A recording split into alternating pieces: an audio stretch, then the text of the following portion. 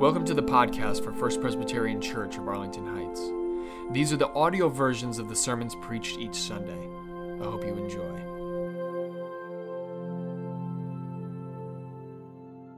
Our first scripture reading is from Genesis 1, 27 to 31. So God created humankind in his image. In the image of God, he created them. Male and female, he created them. God blessed them, and God said to them, "Be fruitful and multiply, and fill the earth and subdue it, and have dominion over the fish of the sea, and over the birds of the air, and over every living thing that moves upon the earth." God said, "See, I have given you every plant yielding seed that is upon the face of all the earth, and every tree with seed in its fruit. You shall have them for food. And to every beast of the earth, and to every bird of the air, and to everything that creeps on the earth, everything that has the breath of life, I have given every green plant for food." And it was so. God saw everything that he had made, and indeed it was very good. And there was evening, and there was morning, the sixth day. The word of the Lord. Thanks be to God. The second reading is from 2 Peter chapter 3, verses 8 through 13. "But do not ignore this one fact, beloved, that with the Lord 1 day is like 1,000 years, and 1,000 years are like 1 day. The Lord is not slow about his promise, as some think of slowness, but is patient with you, not wanting any to perish, but all to come to repentance. But the day of the Lord will come like a thief. And then the heavens will pass away with a loud noise, and the elements will be dissolved with fire, and the earth and everything that is done on it will be disclosed. Since all these things are to be dissolved in this way, what sort of persons ought you to be in leading lives of holiness and godliness, waiting for and hastening the coming of the day of God, because of which the heavens will be set ablaze, and the elements will melt with fire? But in accordance with his promise, we wait for new heavens and a new earth, where righteousness is at home." The word of the Lord. Thanks be to God. So, good morning, everyone. My name is Jenny Dunn, and I've been a member of First Pres for about 9 years. My professional background is in chemical engineering, and I earned a PhD in that field from the University of Michigan because I was really interested in how to design chemical processes that consume less energy and pollute less. After graduate school, I moved to Chicago, and I worked in the regional U.S. Environmental Protection Agency offices to improve regional air quality. And then I worked in environmental consulting, and then I joined Argonne National Laboratory, where I was able to pursue my real passion, which was looking at a systems level at different transportation technologies and trying to understand what pros and cons they offered. I really spent a lot of time on biofuels, thinking about how the crops that we use to make biofuels are grown, how they are converted into those fuels, and how those fuels are used. I continue to work in that area today, but I've recently taken a new position at Northwestern University, where I work to build collaborations between Argonne and Northwestern in a number of different areas, including climate change risk and resilience. Recently, the Public Affairs Office at the university called me up and asked if I was willing to be interviewed on WBEZ here in Chicago about the emergence of plastic straw bans. I said yes, because part of my research has been looking at how to reduce waste plastic, including converting it into liquid fuels. To prepare for this interview, which I did along with a business professor from Northwestern, I dug into the background of why these bans are popping up. And I learned that particularly moving images had really prompted a public outcry about the impact waste straws have on wildlife, especially sea turtles. Photos like this one prompted near immediate action with companies like Starbucks and McDonald's planning to phase out plastic straws over the next several years, and some municipalities outright banning them.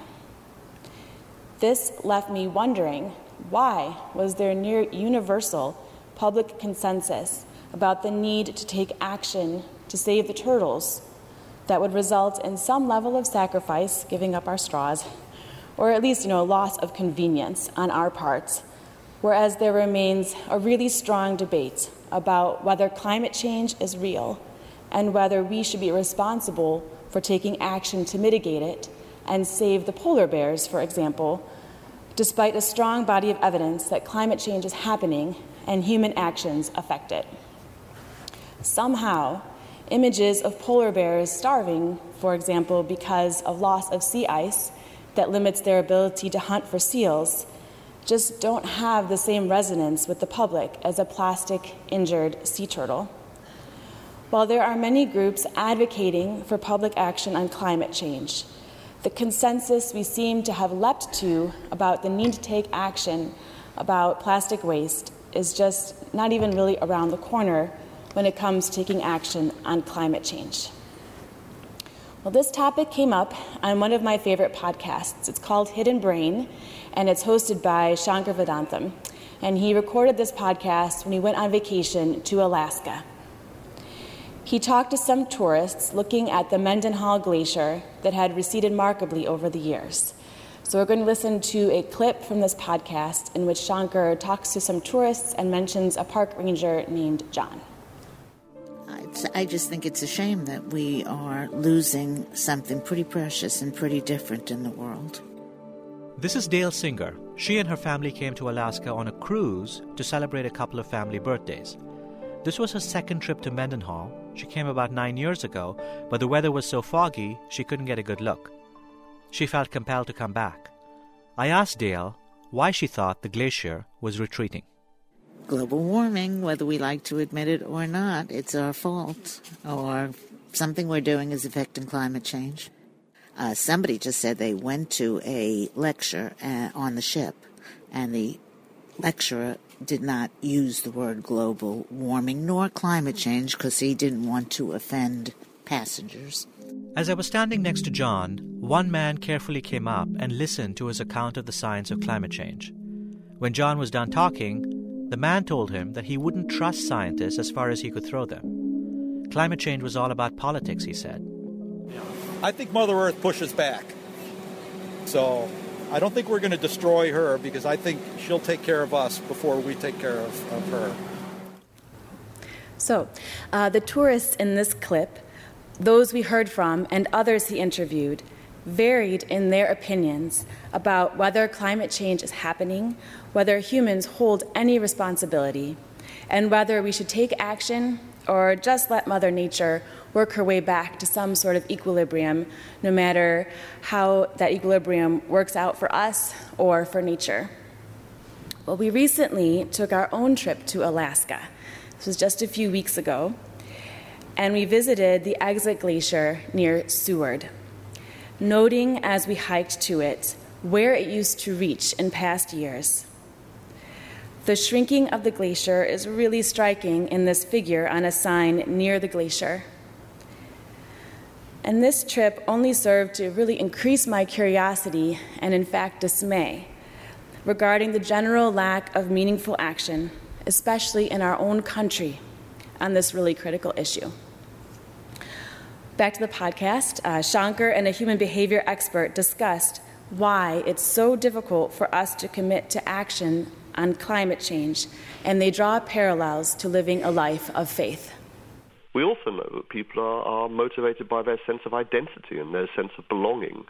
And we know very well, not least of all in times of major conflict or war, that people are prepared to make enormous personal sacrifices from which they personally derive nothing except loss. But of course, really the motivations for why we want to act on this is that we want to defend the world that we care about and the world we love, and we want to do so for ourselves and for the people who are going to come. So, George, there obviously is one domain in life where you can see people constantly placing these sacred values above their selfish self-interest. I'm thinking here about the many, many religions we have in the world that get people to do all kinds of things that an economist would say is not in their rational self-interest. Because these are people who are struggling with but also believe passionately in things which are, in the long term, extremely uncertain and require personal cost. And yet people do so. In this clip, Shankar and a human behavior expert point out that we are generally really terrible at worrying about a problem that's going to occur in the future, especially when the consequences of taking action or not taking action are going to also arrive in the future, are pretty uncertain, and we might have to do something now to solve the problem. And this is exactly the situation with climate change. The worst consequences are in the future, and we hear from science that this could include things like more frequent and severe storms that would affect us here in Chicago. There would be increased spread of disease as our favorite mosquitoes can come more farther north and have a longer season. These things are in the future. We don't really know how bad they're going to be. We just don't know. And we know that if we want to change this course of events, we might have to change our lifestyle, potentially at some cost to us, at least in the form of unfamiliarity and inconvenience. All this got me wondering, what does God have to say about a Christian's responsibility to take action on climate change? And today's scripture readings address that topic. The first scripture from Genesis discusses the idea that the earth is a gift to humankind from God. In this passage, the earth itself, green plants, provides for our food. One part of this passage I've struggled with is that God gives a commandment that we are to subdue the earth. The concept of the word subdue in Hebrew is that nature is very much a chaotic force that can be destructive to humans. Therefore, humans, to the best of our ability, must attempt to work with Earth's resources and protect ourselves against nature in ways that enable our survival and allow for the careful management of those critical resources. In a sense, it's getting at the idea that in the best circumstances, we create an equilibrium with the earth, where the earth thriving means that we are thriving. When that equilibrium is broken and we stray from the spirit of the commandments, humans suffer too much from nature, or nature suffers from humans. In a way, anthropogenic or human-caused climate change is the opposite of subduing the earth, because actions that contribute to climate change bring out nature's chaos, increased sea level rise, more frequent and severe storms, the spread of disease, and the advent of intolerable living conditions like drought that trigger migration of climate refugees. Considering the second scripture that promises a new heaven and a new earth, I personally don't think that this passage means we can skip out on being stewards of the earth, although some in the Christian faith have interpreted it that way.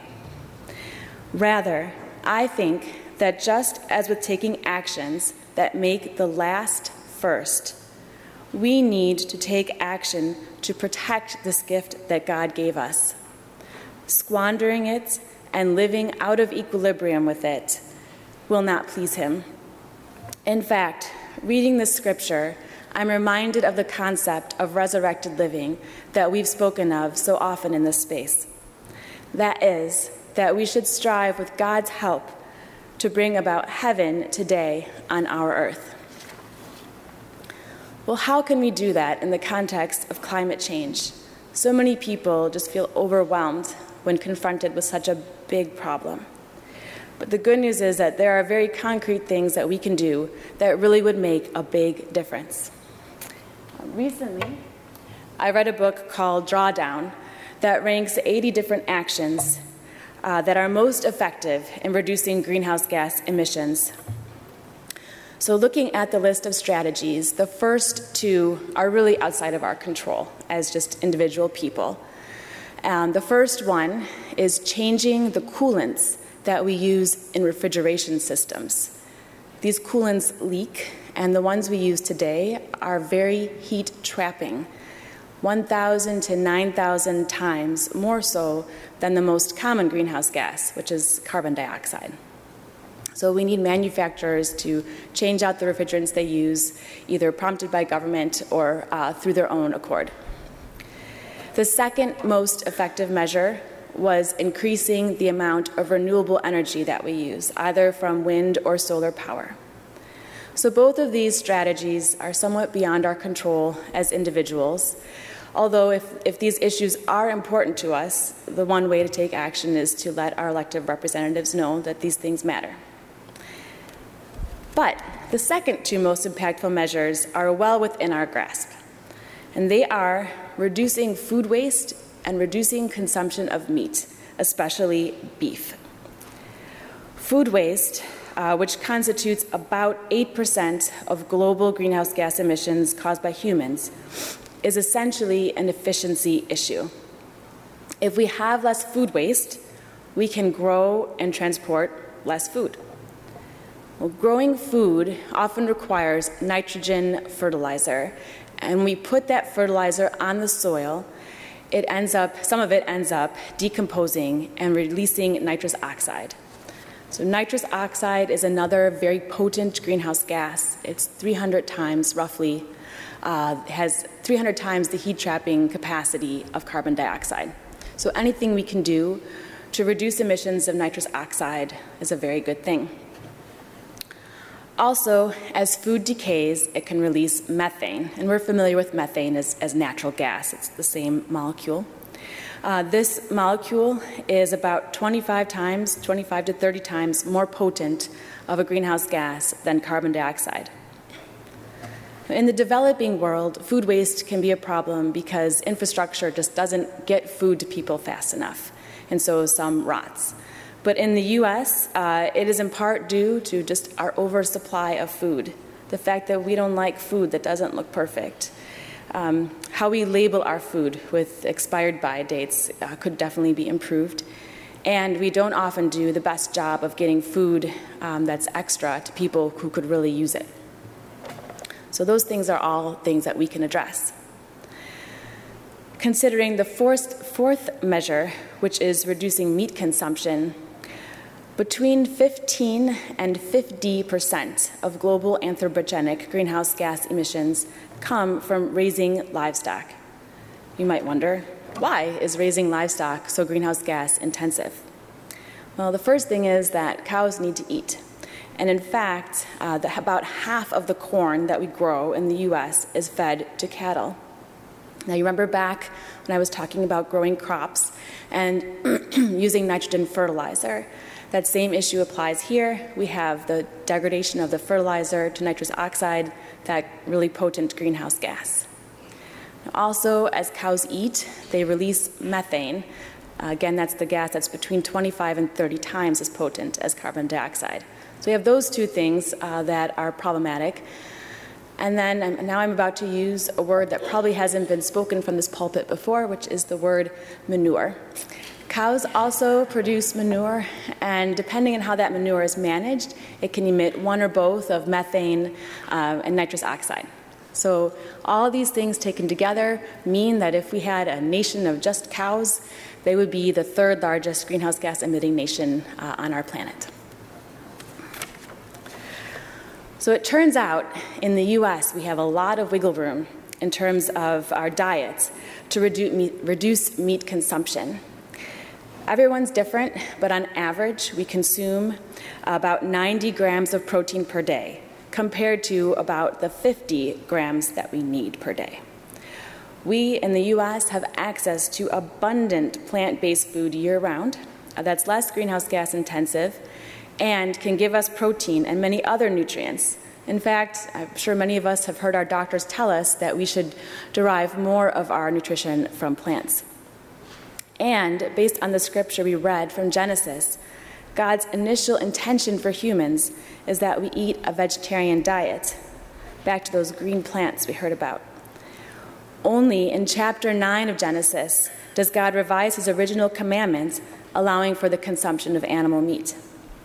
Therefore, I think as Christians, it's really appropriate that we view plant-based food, including beans, nuts, grains, vegetables, and fruits, as our primary form of sustenance, with meat being a secondary form of nutrition in our diets.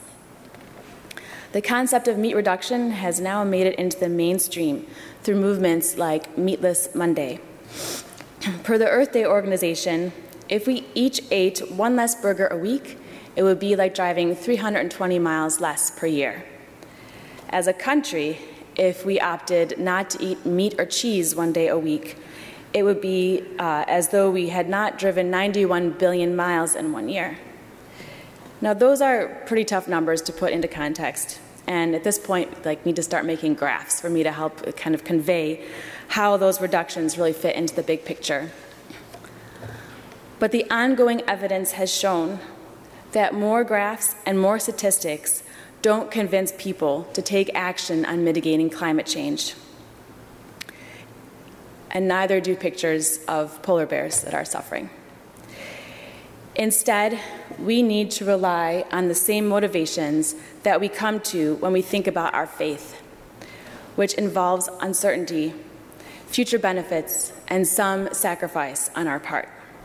I really urge you, if you're not already thinking about ways you might help to mitigate climate change, to really read up on this topic, to listen to unbiased sources about what actions will make a difference, and keep talking with your friends and family about our connection to sea turtles, which is pretty direct through the plastic waste that we generate, as opposed to polar bears, which is really an indirect connection through our actions that affect the climate. And visit the library just across the street and check out one of the great books they have on vegetarian cooking. Give a meatless recipe a try. And you might find that it satisfies your physical hunger as well as your hunger for resurrected living in surprising ways. Amen. Thanks for listening. And if you want to learn more about First Presbyterian Church of Arlington Heights, please visit www.firstpresah.org for more information on service times, directions, and to learn more about the First Pres family of faith.